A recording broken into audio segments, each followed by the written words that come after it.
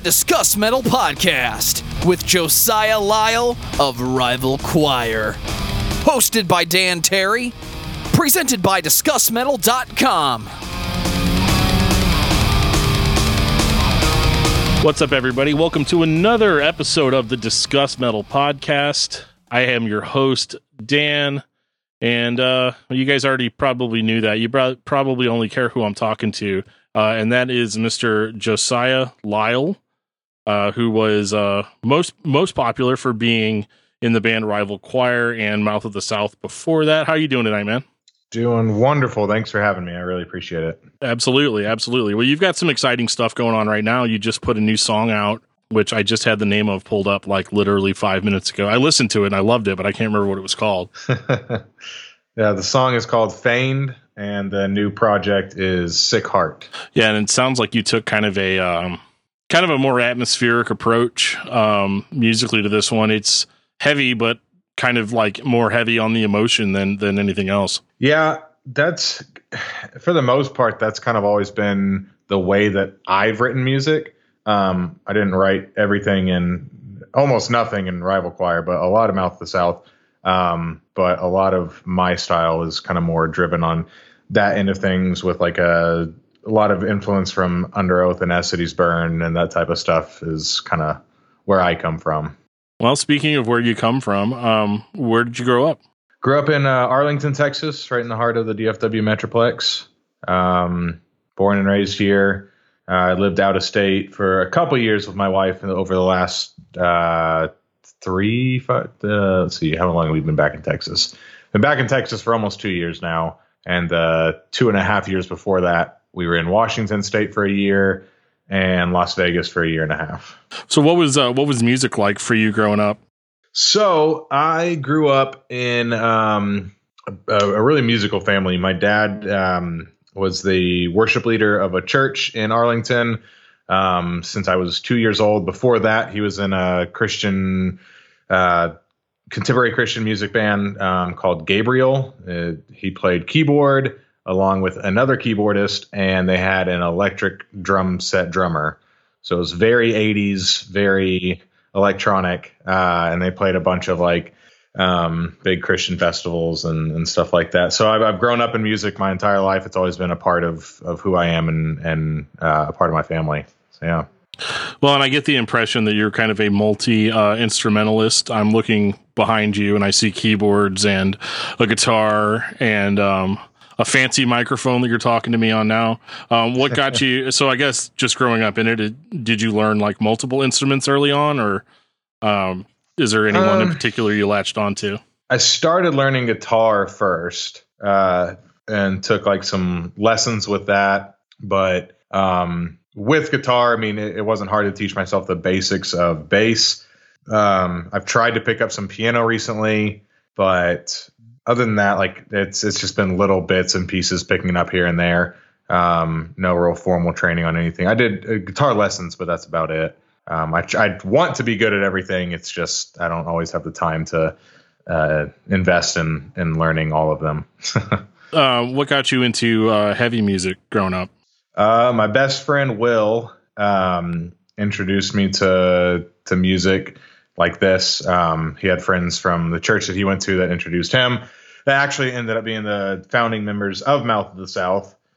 So they kind of showed him early stuff like As I Lay Dying, Haste the Days, Burning Bridges, Under Oath, A Chariot, Norma Jean, Agony Scene, stuff like that. He kind of showed me all of that, and I didn't love it right off the bat. Oh, and Zao showed me Zao. Zao I liked right off the bat as soon as I heard them. They weren't the first heavy band that he showed me, but once I heard them, I was like, okay, I really like this. And then honestly, like once I started getting more into the lyrics of like Under Oath and As Cities Burn, that kind of really drew me a lot more than where I was right off the bat. So, with those types of bands, obviously more in the Christian music heavy scene. Were there any other bands that weren't part of that scene that you guys got into, or was it kind of one of those? Because I know when I was growing up, we pretty much only listen to Christian bands. I don't remember if it was because we weren't allowed to not listen to other bands or what it was.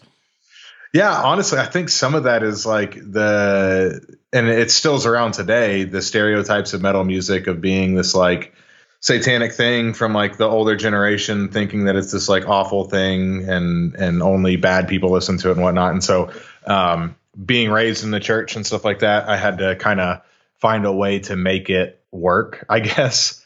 But yeah, I mean, Agony Scene, I guess, wouldn't fall under the lines of a Christian band. As I got more into it, Amur was a huge one for me. I really liked Amur growing up. Oh man, I'm trying to think of what other bands. Misery Signals was probably my favorite, like non-Christian metalcore band, and still is probably my favorite metalcore band. They're ridiculously good. Absolutely, literally one of the best bands ever to exist, and I think we're going to be hearing some more out of them pretty soon. Yeah, I'm stoked. Those first 2 songs they put out were ridiculous. Absolutely. So, with that foundation and, you said you didn't really care for some of the bands starting out. So, how does one go from not caring much for it to becoming a guy that sings it? I've personally compared it to drinking beer. I hated beer whenever I first started drinking it. Let's say specifically IPAs. The first IPA I ever had, I hated. I thought it was absolutely disgusting, and I didn't understand why there was a trend towards it. And now I love IPAs. And so with metal music, like it was just so, at the time, it was so different than anything I'd ever heard before. It's so clashing with what I knew to be like music. Really, I think what got me like hooked was the emotion behind it. The depth of realness, that whether it was a Christian band or a secular band, it just was like a place that you could say exactly what you wanted to say. And so for me, it turned into therapy. Even before I was the vocalist of any of the bands that I was in, I was always writing the lyrics. And so it was a outlet for me to say something, and get things off my chest, and like really be pronounced in who I am and what I stand for. And so that's what I really fell in love with. So was Mouth of the South your first band? No, I had one before Mouth of the South. We were called the Victorian, and we were around for maybe a couple years before I joined Mouth of the South. Yeah, probably like 2 years. Same style, or? Yeah. We were kind of like best friend bands with Mouth of the South in the local scene. We'd play all of our shows together. When Mouth of the South first started out, they could only play, I think, like 4 shows a year because the drummer and vocalist mom was like not into them doing music. Oh. And so they could only play a few shows, and we made sure we played all the shows with them and stuff like that. So yeah, they're still a heavy kind of metal band, but a little different. That seems to be the way it always goes with a local scene. You'll have bands there'll always be like 2 or 3 bands that are best friends, and then one of those bands ultimately ends up like farming people out of the other bands. Yeah, it's whichever one catches on more, they kind of become the super group. So what was it about Mouth of the South that would have basically did end up making it the band that caught on? Now the hard questions start. So I hope you ate your Wheaties. So, I mean, for me, for it being the band that I joined, we'll start there. That's just kind of where I started hanging out with those guys a lot more. My best friend at the time helped start it, and then wasn't in it for a while, and then rejoined it. And he rejoined. That's when my band had broken up, and it was like, okay, then I guess I'll join too. And it just made sense socially, essentially. They were catching on more than the band that I was in was. Originally, it was supposed to be a Southern metal band, and it was originally. We have a old EP from like, when would that have been? 07, 08, something like that. That was like straight, Maylene and the Sons of Disasters type band. And I liked that at the time. I was super into Maylene and Once Nothing. and some other local bands that were real Southern. And being from Texas, it's kind of just what we did. But for it to get like, once I joined, it changed a lot because I didn't really write Southern music on my own. I learned how to play all their songs, but that's not what I was writing. So we changed pretty drastically. We went through a ridiculous amount of member changes. I think total, including Rival Choir, it's over like 25 members of Mouth of the South Rival Choir. So yeah, like we went through a bunch of people, and with that comes a lot of different styles, we noticed really stuck. So we were banned for a while. We broke up. Mouth of the South fully broke up in 2009. Had to been 09, 2010, something like that. It just wasn't working. There's a lot of personal stuff going on between all the members. And then when we got back together, it was me and the drummer that I've mainly been working with now with my new project, kind of reformed Mouth of the South. But at the time I was playing guitar, and I decided, no, I've got more to say than I do to play, essentially. So I wanted to make the switch to vocals, and went through a lot of just, hard times in my life. Spiritually, emotionally, relationships with girlfriends, family, friends, all that kind of stuff. Just a lot of crap happened. And so I just felt like I had a lot to say. And I think starting off the new wave of Mouth of the South with some really honest lyrics and raw music is kind of what we became known for, I feel like, in the local scene and across, from touring and all that kind of stuff. Like, that's what we always strove to be, was just as honest as we possibly could be. We wanted to be transparent. We didn't want to hide anything. We just wanted to be like, hey, we're some messed up dudes that screw up all the time, and this is the music that we love. This is our, like I said earlier, therapy. And if you relate to it, awesome. It sucks that you relate to it, because I don't want anyone to go through this type of stuff. But it's cool to like have that, because like whether I like it or not, people are going to go through similar things. And so at least we can have that kind of connecting force, I guess. So with the name of Mouth of the South, was that like just a carryover from the Southern metal days? Yeah. So all the time that we were Mouth of the South, we were competing with on the hashtag of Mouth of the South with the wrestling. I guess he wasn't a wrestler. Jimmy Hart was more of like not even an announcer. I don't know what his role in wrestling was, but he was the Mouth of the South. And so all of the hashtag was either us, him, or some random rapper. But the name came from, I think Jimmy Hart had an energy drink, and the guys that started the band saw that name on an energy drink and thought, wow, that would be a sick Southern metal band name. So let's name our band Mouth of the South. And it stuck, and we didn't change it for a long time because we just didn't. Okay, that was going to be my next question is, if you change styles and the band had come to a close more or less, and then you ended up reforming the band, I guess, was it just because you already had the name? It's a lot easier when you already have a name versus coming up with a new one. Yeah, I mean, I had proposed it whenever I joined the band, of changing it like back in 2008. But I was not an original member, and there was still a lot of original members, and they kind of, so they outvoted me on that, and we just kind of stuck with it because that's what it had been for so long. We had started a following. So the argument was, let's not change it now. Our argument didn't last. Let's see, when did we change the name? 7 years later. Yeah. When we should have changed it 7 years previously, and then we waited until Rival Choir and made an attempt, and just did not work out. Gotcha. So, you guys ended up putting out a independent record eventually, which was in, let me see if my math is correct, or my 2013, you guys put out a record called Transparency, and you put it out by yourselves. So there was no backing for that at all. Yeah, Jesus, was that 20? That was 7 years ago in 2 days. Oof. Yeah, July 2nd we put it out, 2013. Wow. Yeah.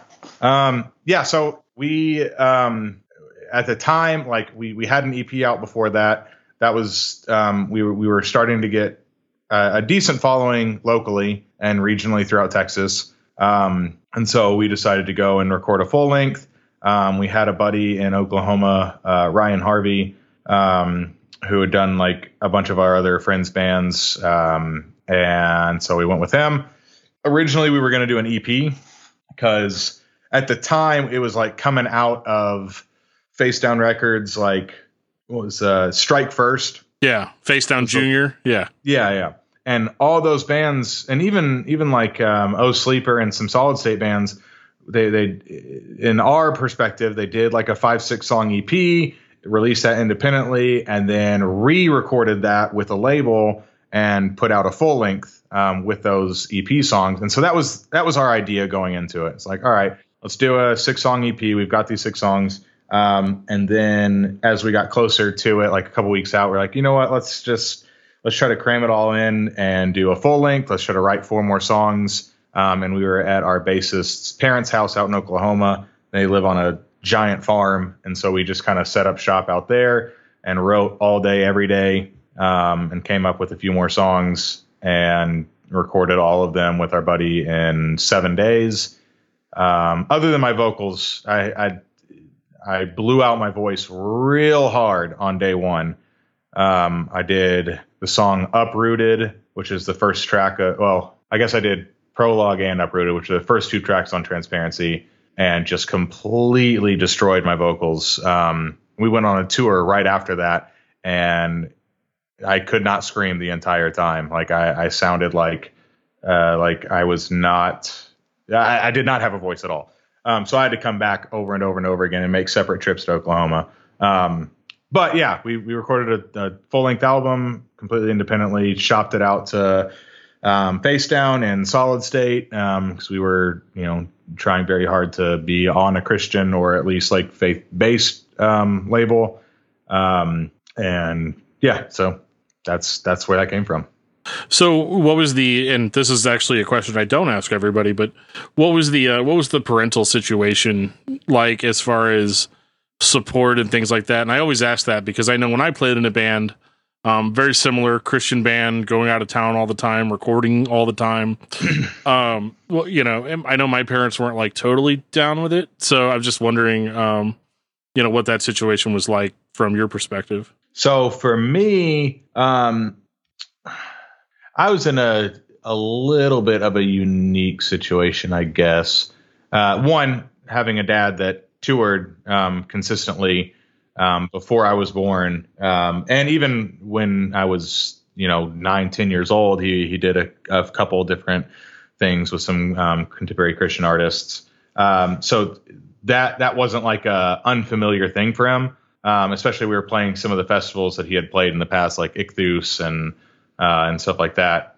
So that wasn't anything that kind of threw them off by any means. And kind of at that time, my parents had gone through a divorce, and my dad was kind of juggling how to be a father, a single dad to all of me and my 4 brothers. And then pretty much all of the band guys moved into my dad's house too. Oh man. So we were all living with my dad and my 2 younger brothers. My 2 older brothers were already out of the house. But we were all living in the house together. And so I think it was probably kind of nice for us to get out of there so that we weren't having like 6 people in my dad's house at a time. Right. But for all the other guys, we all had completely unique backgrounds and unique situations and experiences with our parents. I know our bassist Colton, he was in a band before Mouth of the South called Challenger. And when he left for his first tour, his dad pulled aside the other members of the band. And his dad's this like handlebar mustache, long hair farmer from Oklahoma that could, kick anybody's butt. And he pulled him aside and he's like, "See that there? That's my only son. If you hurt him, I'll kill you." Oh my God. And okay. It happens to him, I'll kill you, something like that. So that was his experience. But at the same time, they were incredibly supportive. His dad drove out to Quebec City in Canada, which is like almost the furthest away from Oklahoma you can possibly get in North America. Yeah. He drove all the way out there because of our bus broke down. And well, I guess did he drive out there? No, he was getting ready to, because we had broken down. We got fixed there, but he did drive out to St. Louis. We broke down in St. Louis. And he drove from Muskogee, Oklahoma, picked us up in a gooseneck after working a full 12-hour day. Drove straight out to St. Louis, picked us up, strapped us up, came back, replaced our radiator for us. We broke down another time in Birmingham, or right outside of Birmingham. He came after another 12-hour day on the farm, drove straight out, 8 hours to come get us, picked us up, drove another straight 8 hours back to Oklahoma. The amount of times they've housed us, we wrote most of Transparency at their house in Oklahoma. Like, they were the most incredibly supportive people ever. And it was awesome. That's awesome. Yeah, that's incredible. Yeah. Definitely was not my experience for sure. Yeah. No, it's definitely not everybody's. I mean, we had some band members that didn't last because of parental stuff. Sure. So yeah, it kind of varied. Now, you'd mentioned earlier about, wanting to be signed to a faith-based label, because it's like Face Down or Solid State. Those are like the golden nuggets, I guess, of where you'd want to be. Was it always the intent of the band to be a Christian, spiritual oriented band? So whenever I joined, I took over kind of writing a lot of the lyrics, and I was not in that place at all. Like I said before, I was at that time I was super into Amir. Oh, right. Sure. So my lyrics were trying to be emulating Amir. And, we were all about partying and all that kind of stuff. And one of my first shows that we played was with For Today at this real small venue in Texas. And it was the first time I'd heard of them, first time I'd seen them. And it really, like, me and my best friend, who both of us were the guitarists, originally it was like, we want to do that someday. And then someday kind of happened within a week of that. And from then it was like, all right, well, this is what we're gonna do, and that's it. And from there, we kind of never turned back. Yeah, after seeing For Today, it's kind of hard not to go home feeling something, Yeah, I think for some people that's like straight rage, and some people it's like, very uplifting. Yeah. No, it's a wide variety. So you definitely, that was a little bit before Face Down. So what, how did you guys get in touch with Face Down, and Jason and all that? How did that start? I think right after we finished Transparency, even before Transparency, when I was playing guitar, we played like 2 shows with In the Midst of Lions. St. Louis band. Yep. Probably The Heart of Man is probably my favorite metal album ever. But yeah, so we got to meet those guys, hang out with them a little bit, and showed them our old EP when I was on guitar. They really liked it a lot. And we were just trying to befriend Face Down bands. We toured with Onward to Olympus right after we were finished recording Transparency. And I know we had like given them that album. At the time, it was before we released Transparency. We were trying to get that to be released by Face Down, but we recorded it in 2012, and at that time, Face Down already had like all of their, or I guess it had to have been 2013 when we chopped it to them. Yeah, and at the time, that whatever year we chopped it to them, they had already kind of filled up their release schedule for the year. And so we're like, all right, well, then we'll do this independently. We'll see, what kind of traction we can get on this. And then we can use that as kind of a bargaining chip. If it sucks and we don't get anything, then we know we're not going to continue. But right. if it picks up some traction, then we can say, hey, look what we did on our own. This is what we're bringing to the table now, and what we have to offer. So had you more or less decided on Face Down, or was there still kind of like we'll send this to Solid State, we'll send it to Face Down? Did you send to any other labels, or? Trying to remember who was there besides Face Down and Solid State. Blood and Ink, maybe? I don't know if they were still around. They definitely were. But in our heads at the time, it was either Solid State or Face Down. And I believe we sent it out to some reps at Solid State, but I don't think it ever got the traction with them that it did with Face Down. Yeah. So you guys ended up eventually, obviously signing with Face Down and started working on your label debut, which was Struggle Well. What was that? And by the way, I love that album. That's probably one of my top Face Down releases. And there's a reason for that. In that, it's not just sweet riffs and all of that. It's literally just that, a lot of Face Down bands, it's not a slam on the label, but a lot of Face Down bands are very like tough, and very hardcore and all of that. And I remember like hearing the announcement of like, yeah, Face Down announces that they signed a band called Mouth of the South. And I was like, this is going to be like, this is going to be some like tough guy, like Pantera worship kind of, band. I don't know if I'm going to be into that. And then I heard it, and it was one of the most passionate things that I'd ever heard out of that scene. I can't think of a lot of stuff that even comes close. And but you guys signed with Face Down. You put that record out. What was the reception like for you guys as far as that record? And I'm going to get into some specific things about that record too, as we go on. But what was the initial what was the initial reaction that people had and that you guys had to that record coming out? Initially, it was great. I think other than Impending Doom, we had the highest freshman release out of any Face Down band. And so it looked very promising for us. Everything looked like a bright future. And I can get into more. Well, screw it. I will. Statute of limitations, man. The band's not around anymore. No, not at all. Honestly, it was either us or Silent Planet that was going to be the next big thing. And Silent Planet is leagues beyond more talented than we were, musically, lyrically, business wise. And they're some of our best friends. We played their first big tour with them. Well, the Dallas date of it. They did Scream the Prayers, one of their first big things. And we played the Dallas date, became really close with the guys. It was super awesome. And right before releasing Struggle Well, we did a tour with Silent Planet, just a short little one. And technically we were the headliners of it. But we released the first single from Struggle Well on that tour, which was Good Intentions. And yeah, at the time it was kind of like, all right, if there's going to be one, let's see which of these two bands is kind of going to make it. And we got a really great initial push, but then Silent Planet, everybody realized that like these guys are insanely incredible. And we knew it too. On the tour, we're like, all right, these guys are going to be the next big thing.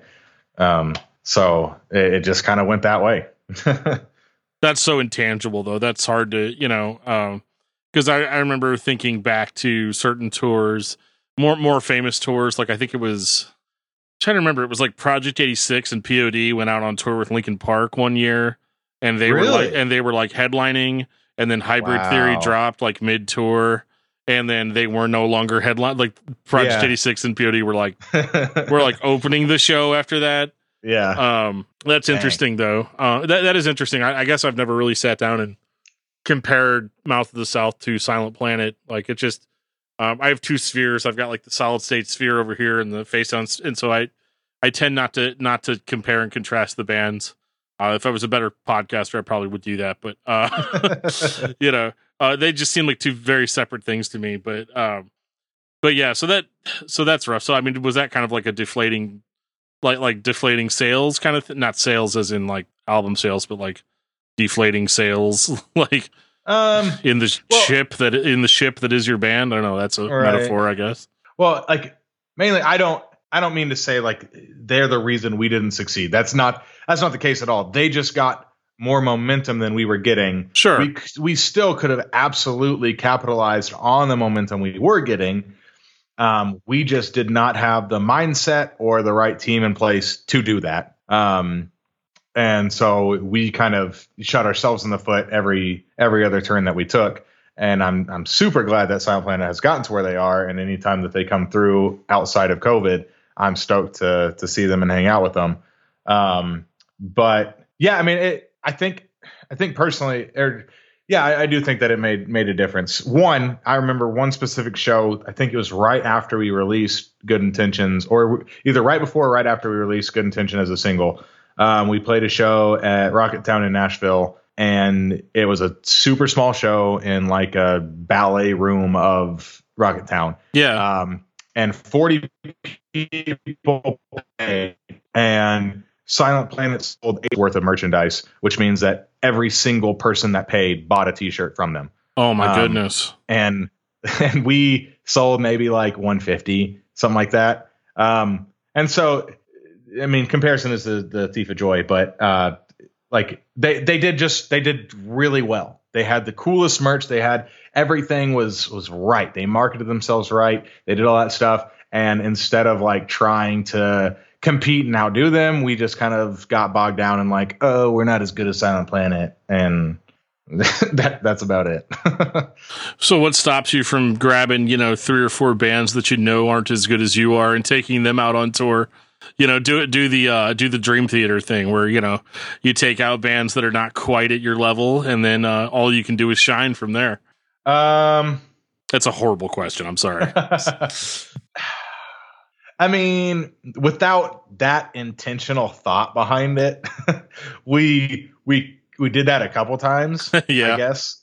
But we didn't have the following, and we could do some Southern State runs and they'd be tight.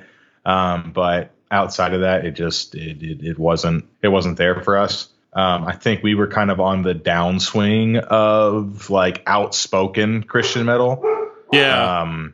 Like it was a real hot thing for a minute. And I think we kind of came into the tail end of that. And so even whether or not our music was what people wanted to listen to or not, the outspoken, quote unquote, preachiness that we had on stage, to a lot of people, like there's a lot more secular metal fans than there are Christian metal fans. And so to a lot of people, it kind of became, especially at the tail end of everything, it kind of became, I think, a little bit of a deterrent, which we didn't care. I mean, and I still don't regret that at all. Like we set out on a mission. We said, this is what we stand for, and that's what we stood for.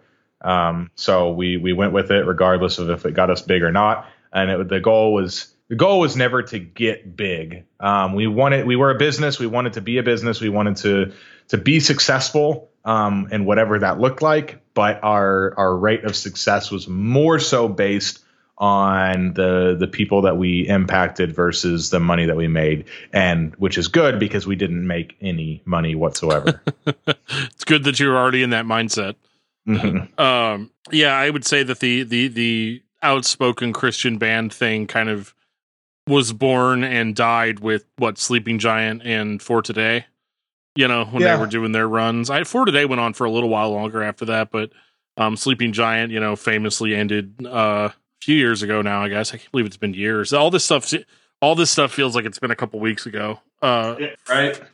Yeah. So it's just kind of rough in that respect, but and to get back to the album a little bit, one of the things that I was saying about it being passionate is you guys were outspoken in a way that I honestly wasn't used to. Like, it's one thing, like, it's one thing where, like, Tom Green from Sleeping Giant will get up on a track and he'll start, and we're here to invoke the power of Christ today. And it's like a church service, and it's really awesome. Like, you really get into it, But what you guys were doing was a little bit different in that your guys' lyrics were a bit more like actually like confrontational, so to speak, which is, when I say it like that, it sounds like it's a bad thing. And I know in our current climate, confrontational stuff is not received very well, but just hearing some of the stuff that you guys made, like the bold claims, especially in Blind Guides, that was the first song I ever heard from Mouth of the South. And it was very, it definitely took me back to like when I was in a Christian hardcore band and was trying to say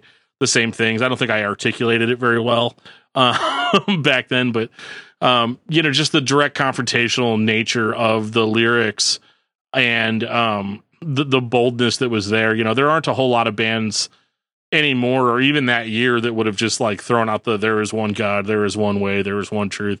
And obviously that's going to be super polarizing to people. And do you think that might have also been a little bit of the turnoff, from the metal fans in general?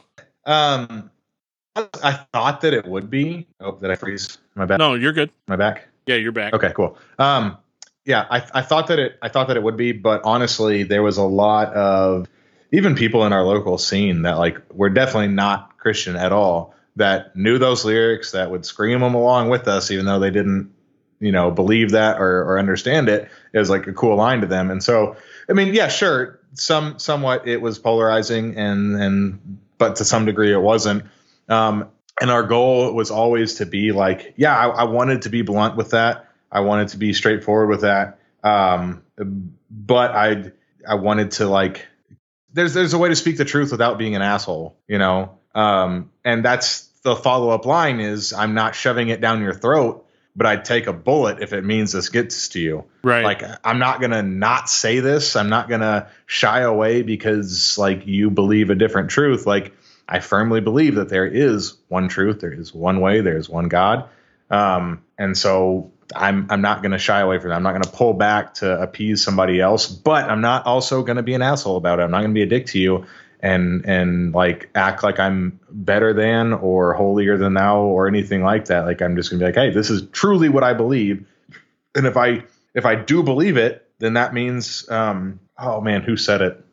There was like a video or something. I don't remember what it was, but it's like, if Christians really believed what they said, then they should be crawling hands and knees through glass to like proclaim the truth or something like that. Yeah, I don't remember I remember it's a famous quote, but I can't remember who said it. Yeah. And then one of our buddies' bands, they used to be called The Gun Show. I remember The Gun Show. Yeah. Yeah. The Gun Show was real tight.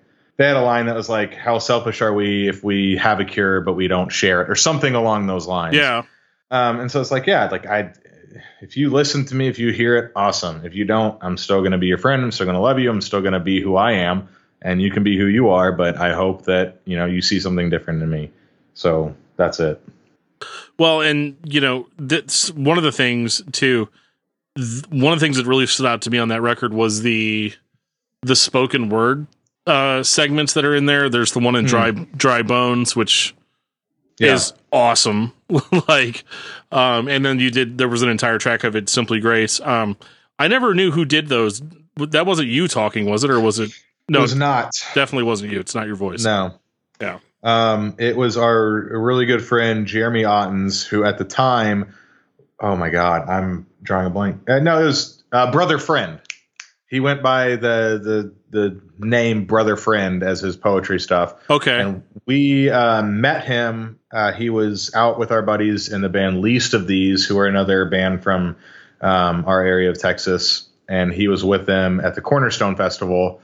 And we were waiting in line the night before to get into Cornerstone, and he was going through some of his poems that were just like, bringing us to tears. And it was just super moving. And it was right at the time of Listener and Levi the Poet being real hot. Yeah. And all that kind of stuff. So we're like, absolutely, let's get this guy on our tracks. And let's go with it. And then he toured with us after that. We did a tour with War of Ages and, oh my gosh, why am I drawing a blank on this? New Zealand band from Facedown, my own label. Saving Grace. Saving Grace, yep. Yes. Our good friends. Yeah, we did a tour with them in Death of an Era, and he came on that tour and performed the song Dry Bones. Well, I think he only did Dry Bones with us like once in Austin, Texas. Yeah. But aside from that, on that tour, he did his own poetry at the end of our set. Instead of me preaching on that tour, he kind of took over and did his thing, which was really cool. Yeah, the song Simply Grace, like I'm going to be straight up. Like, I'm not as, I'm not as into the spiritual side of things as I used to be. And it's weird though, because whenever I hear that song, I'll still like, it'll just come on in my shuffle or something in the car, and I'll hear it and I'll be all like, oh man, what have I done with, you know what I mean? Like it's very convicting in that way. Yeah. But like, since we're Americans and we're so self-absorbed, like eventually that feeling goes away until I hear the song again, like that sort of thing. Yeah, that added so much to the record. Like, I can't even explain it, to the point that I was actually, I I remember like trying to. It's so funny that I actually had to wait all those years just to interview you to find out who did that. Because I didn't have the CD for the longest time. I've always been. I was a huge streamer for a very, very long time until I started collecting physical stuff again, and so I ended up getting the CD for I think like $2.99 on Amazon. But I was streaming it on whatever streaming services we had back then. I think it was an old one. It was called like Ridio. That was the first one that I streamed the Mouth of the South stuff on, and because I remember I got into Mouth of the South, and I got into Gideon, and which is interesting how where they're at. But like all those bands, I got it, and but no, the Mouth of the South record really stood out to me, and then it seemed like for like a year, I want to say I caught you guys on a tour, but I can't remember where it was. I mean, it had to have been here in St. Louis. I don't remember driving like out of town to see it, but I swear I saw you guys on a tour. And then like after that, it was like there was nothing for a little while. Like I didn't know if the band had broke up or if there had been, something like that. And then all of a sudden, Facedown announces this band they have called Rival Choir. And I was like, well, who is that? And then I listened to it and I was like, oh, it's Mouth of the South, but it's called something different. Yeah. So you guys, I guess you eventually didn't get outvoted on the name change, or? Man, at that point we had been through so many member changes that I was the most original member there was. You were Zao at that point. Yeah. And yeah, so it came up because, I mean, obviously at that point we had been Mouth of the South for a long time. We had released 2 EPs, 2 full lengths, one as a signed band. And the momentum was just, it wasn't there. Like it was slightly growing, but at the place we were at in our lives, it was like, we need this to grow more. We have to take a large step forward or else we're not going to be able to do this. And so at the time we had lost a guitarist. We got a new guitarist. Our style, I mean, obviously if you listen to I Believe, Help My Unbelief in comparison to Struggle Well, it's a very, very different sound.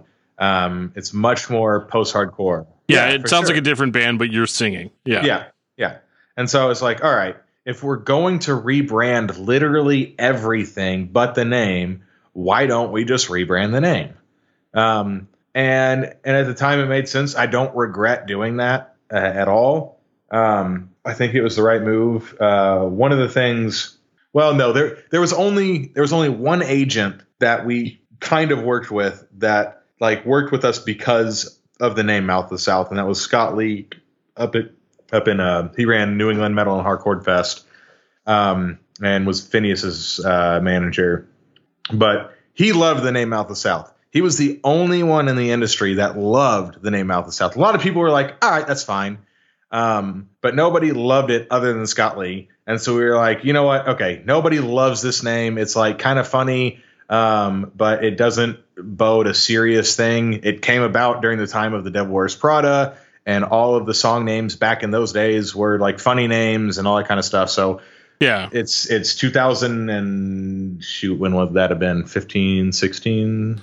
16, I think. Yeah. Yeah, I think we recorded in 15, released it in 16. So I could just look. Hang on. Yeah, probably. I should know this. I did it. I got the record right here. Hold on, let's see what it says. 2016 Facedown record. Okay. Yeah, so it would have been August of 15 that we decided to change it up, and we were like, okay, we're 8 years past when the band originated. We're a completely different band from members to style to everything. So let's try this. Let's take a stab. Let's see what can happen. Most of us grew up loving post-hardcore. So let's be a post-hardcore band and see if this can get us the traction that we want. Like a heavy post-hardcore band, I guess. Yeah. I mean, it's definitely a little bit more Chariot, I think, than Me Without You, Yeah, but right. I think I really enjoyed that record. I had to admit it was a grower on me because I'm a little bit of a meathead. So I'm like, heavy, be so heavy. And it's not that this right. It's not that it wasn't a heavy record, but it was definitely different. But one thing I noticed too is that like lyrically, it was still the same. In the passion department, except it almost seemed like lyrically it was more self-reflective.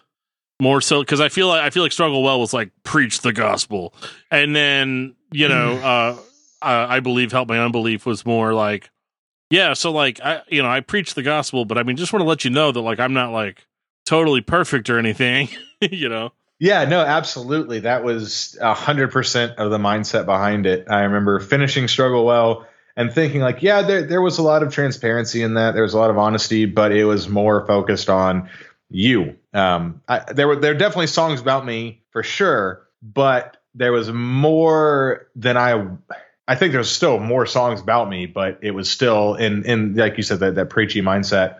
And so going into I Believe, it was much more of like, all right, I'm still screwing up a lot, and I'm not going to tell people what to do anymore. Like I'll preach what I'm going to preach, and I'll say what I'm going to say, but I'm not going to tell somebody what to do, and how to go about their faith, how to go about their non-faith or whatever. Like, not in my music, at least. Like if you want to sit down with me and have a conversation where we're sitting around having a beer or something like that, like cool, I'll do that. But I don't need to do that on a record. What I need is to use this as my therapy again, and have an atmosphere or an environment of like releasing something.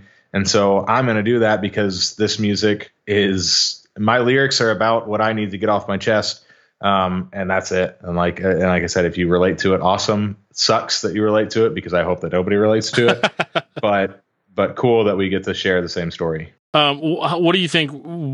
Was there a difference in the momentum or how it was received? Because the way I look at it, so like I'm terrified. Like I was in a band years ago.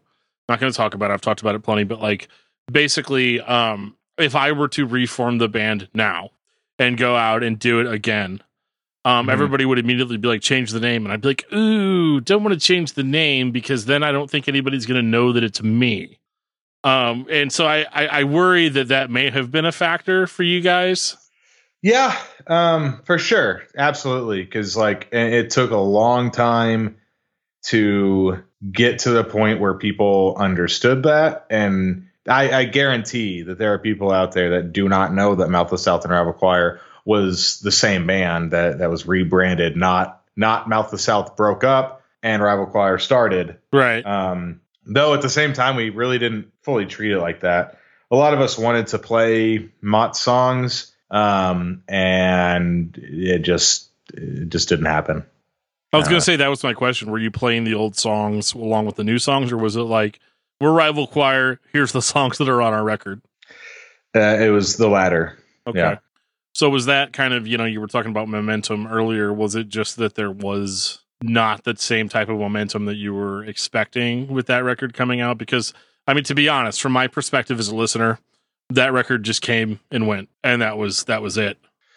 Yeah, I mean, geez, we did like 2 tours with Rival Choir with me in it. I mean, we did the name change tour and the release, which was with Oh Sleeper, and then we probably did the summer festivals and stuff like that, but not on like an actual tour. I forget what we did during that summer. And then we did my last tour with For Today, Gideon, and Wage War. And that was the second like major tour that we did as Rival Choir. And it just didn't pick up. We didn't sell much more than we did with Struggle Well.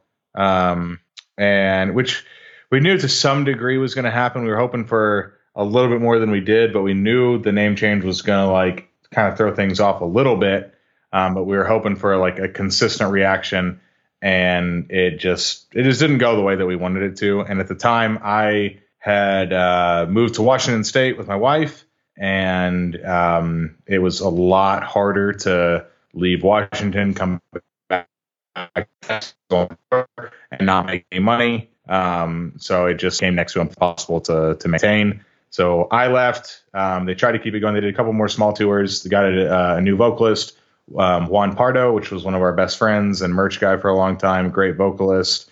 But they didn't have the momentum to do anything, and didn't have the funds to continue it either. So they didn't continue for a massively long time after you left. Yeah. So, I mean, now that we're here in 2020 and you've released a new song, what's been going on since then? Oh man. So when was it? 2018, we played our last show, which was after like 6 months of no shows, no tour or anything like that, I think. Right. They asked me to come back and play the last show, and we played it in our hometown that we like kind of started off and actually started picking up in. And that was awesome. And at that time, I had started going to school for music production, and learning a lot of stuff on that end of things. I wanted to continue to do music, whether it was helping other people make theirs or do my own or both. And so I always knew that I was going to put out something again at some point. And what better time than a quarantine? Sure. Yeah. I mean, perfect. Everybody's Yeah. trapped. They have no choice but to pay attention. Yeah, for sure. Yeah. So yeah, a lot has happened. A lot of life has happened. Like I said, I lived in 2 different states, came back to Texas almost 2 years ago. The song that I released though, I wrote that in my head probably, close to 5 years ago now. Yeah. And kind of pieced it together over the years, and then finally just took the time to finalize it and make it what I wanted it to be. How has the reaction been for you on that song? It seems like everybody's pretty positive on it. Yeah, it's been really awesome. I haven't put too much time into like marketing or like spreading the word as much as just like, hey, I'm going to post from my page and post from Rival Choir's page and see what happens, and that's it. And with that, it's been pretty great because Rival Choir has been non-existent for years. I don't have I'm not consistent on social media anymore, so I'm not like in the algorithms that everybody sees. And so with that, like it's been pretty decent, and I'm very, very happy with it. Absolutely. People have been great. I posted it in a like face down appreciation page, and all the feedback on that was amazing. Our face down fans have been super, super incredible. And so to have that like continued support, regardless of me not being in a face down related project anymore, has been really cool. Well, and is this just a single, or are we looking at it being representative of like a release coming out, be it, this day and age, it's going to be digital, right? Like, unless like you can get like people to pre-order a physical copy early, Yeah, I have no intention of doing a physical copy. I would love to put my stuff out on a vinyl, but I don't think that will ever happen. As of right now, I have 4 songs that I'm finishing up, including Feigned that I've already released. Just working on learning how to get better at mixing. I'm trying to do everything as DIY as I possibly can. So I'm engineering, I'm mixing, I'm mastering all myself. And I'm working with a buddy to help me with some of the artwork. But other than that, yeah, I'm trying to do everything on my own. So in my mind, I'm going to put out a 4-song demo EP within the next month or 2. Hopefully by the end of August, it will be out. Just depending on if I can finish up some mixing and drum writing and stuff like that. But yeah, so 4-song demo, see what that does. If that picks up traction. I haven't had the greatest time trying to write new stuff recently. A lot of this stuff is like years in the making, and just kind of like, all right, that's good enough. Let's finish it and put that out. So I don't know. Sick Heart is not any intention to be a solo project at all. It's more of a collaboration with all friends. I've had, like I said, the original drummer of Mouth of the South has been the main one helping me write drums. I've got some other friends that are helping me write drums. I'll probably incorporate other friends with the actual like song structure of writing, and stuff like that. Cause I know I've got a lot to say, but I just don't always have all the music to write. So yeah, I'll just kind of see where it goes. Each of the 4 songs that I have are completely different from the last. I feel like Feigned has, like you said, more of an ambient, like kind of, for me, it came from an Under Oath inspiration. I have another song that's a much more Norma Jean inspiration that actually one of our, the original guitar, well, not original, the guitarist that helped write Transparency and Struggle Well, Michael Butler, wrote one of the songs that I'm using that was supposed to be for Rival Choir, but we never ended up using it. And so I've kind of repurposed it And then I've got one that's kind of a brand new style indie song, and one that's kind of brand new mixed with La Dispute. And so they're all very, very different, but still the same kind of emotion and heart behind them all. That's awesome. Can't wait to hear more of that, because I really like the new song. I wouldn't have asked you on if I hated it, just being honest. Yeah. But this is the part of the interview where, we're going to be wrapping up here soon, but I wanted to ask a couple of more like unorthodox questions, and something that I've been personally interested in, talking to a few people that have been from the Christian hardcore and metalcore scene. What do you think was your biggest struggle being in a Christian like heavy band during those years? Because I know like really it was more popular than it had ever been at that time, which would make it seem like a safe space, but at the same time, I hear horror stories all the time, about things that made it extremely difficult. So I just wanted to get your perspective on what it was like starting off in that scene, and inevitably getting into a point in that scene where you didn't feel like you were gaining traction. Honestly, like we never experienced much like direct animosity towards like our mission behind what we were doing at all. Even in our local scene of like a lot of people that were not about Christianity, they weren't necessarily against it, but like they just didn't care, and they were still like our best buds. And like playing on tour and shows, like we never had people like just come against us openly. There was maybe one time that I can remember somebody kind of like telling us to shut up while I was talking, but other than that, like that aspect of it for us really never played a part. And we, played shows with Suffocate, and all sorts of like different bands and in different places that like were not receptive to it at all, but we're still like, we experienced personally, like just utmost respect from pretty much everybody that we came across.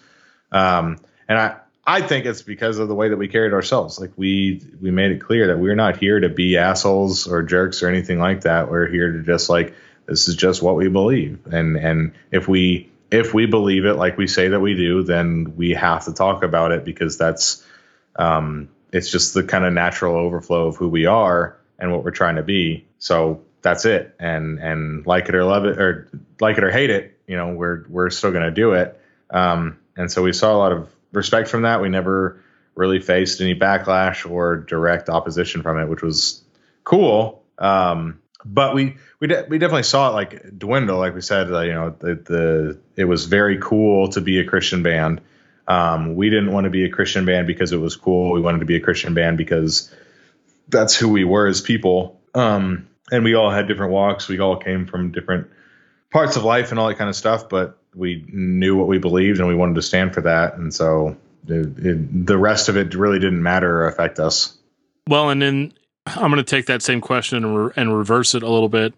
Being part of the Christian music scene, did you ever feel like you were being expected to live up to something that maybe didn't represent you from the Christian industry itself? Yeah, for sure. Absolutely. Putting out Feigned. There we go. Yeah. Putting out Feigned as an example. And all of the 4 songs that I have, I use curse words in them. And for a long time, I was afraid to have that. And I knew that I couldn't with Face Down. Right. Yeah. And not that I was like, oh, I'm just dying to have a cuss word in these songs. Is that old Emmure influence coming back out? That's funny. No, I just, I want to be real. And I use that language in my everyday life. I feel like to be scared of it. Like, I don't know. It's such a catch-22 with that. But yeah, like for a long time, like if I had a drink at a show, like there was members of the bands that were like, dude, what are you doing? You can't, like, you have to wait for everybody to leave before you do that. I'm like, dude, I don't know. And again, all you're those hurting, things are all you're hurting your witness, bro. Yeah. Yeah, for sure. And I used to think the same thing. Hey, everybody, he's wearing a Coors shirt right now. Coors Banquet. Exposed. No. Yeah. No, I don't know. Like, yes, there was some expectations that I feel like, people had, but for the most part, I think with how we carried ourselves, how we presented ourselves, that there was an understanding that it wasn't about putting on a show. It wasn't about putting on a front. To the best of our abilities, obviously, I think everybody in any situation is going to have some type of a front to some degree, whether it's 1% and super minor or not. Like, we always want to present ourselves as something better than what we feel that we are. And sometimes we don't, sometimes we do. So, like, yeah, there was definitely times where I felt like we were held to some certain standard that, we weren't living up to.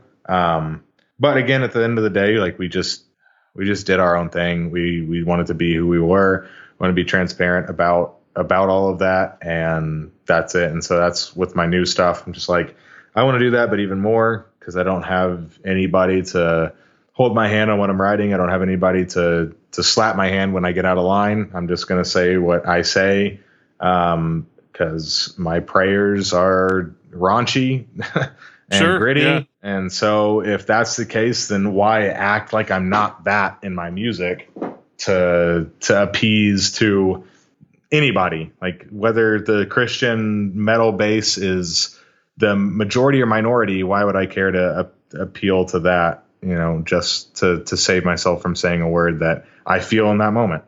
Yeah. And if you're ministry minded, why would the ministry be directed at people that don't need the ministry? Yeah. Yeah, sure. But man, I really appreciate you taking the time out to do this. Take an hour out to let people know what you've been up to and to get some of that history. That's my favorite thing about doing this, is just kind of getting those stories, and because we all have questions, Yeah. I reached a point where, like I said, oh yeah, and then Mouth of the South just disappeared, and then Rival Choir showed up, and then that disappeared, and then it was like that was my only reference point. Yeah, for that band for the longest time. So for sure, it's cool to get to do this, and not only myself to get to find out what happened and what was going on behind the scenes, but also for the listeners, the people that might care. So yeah, I really appreciate you taking the time out, man. This is cool. Absolutely, it's been great doing it.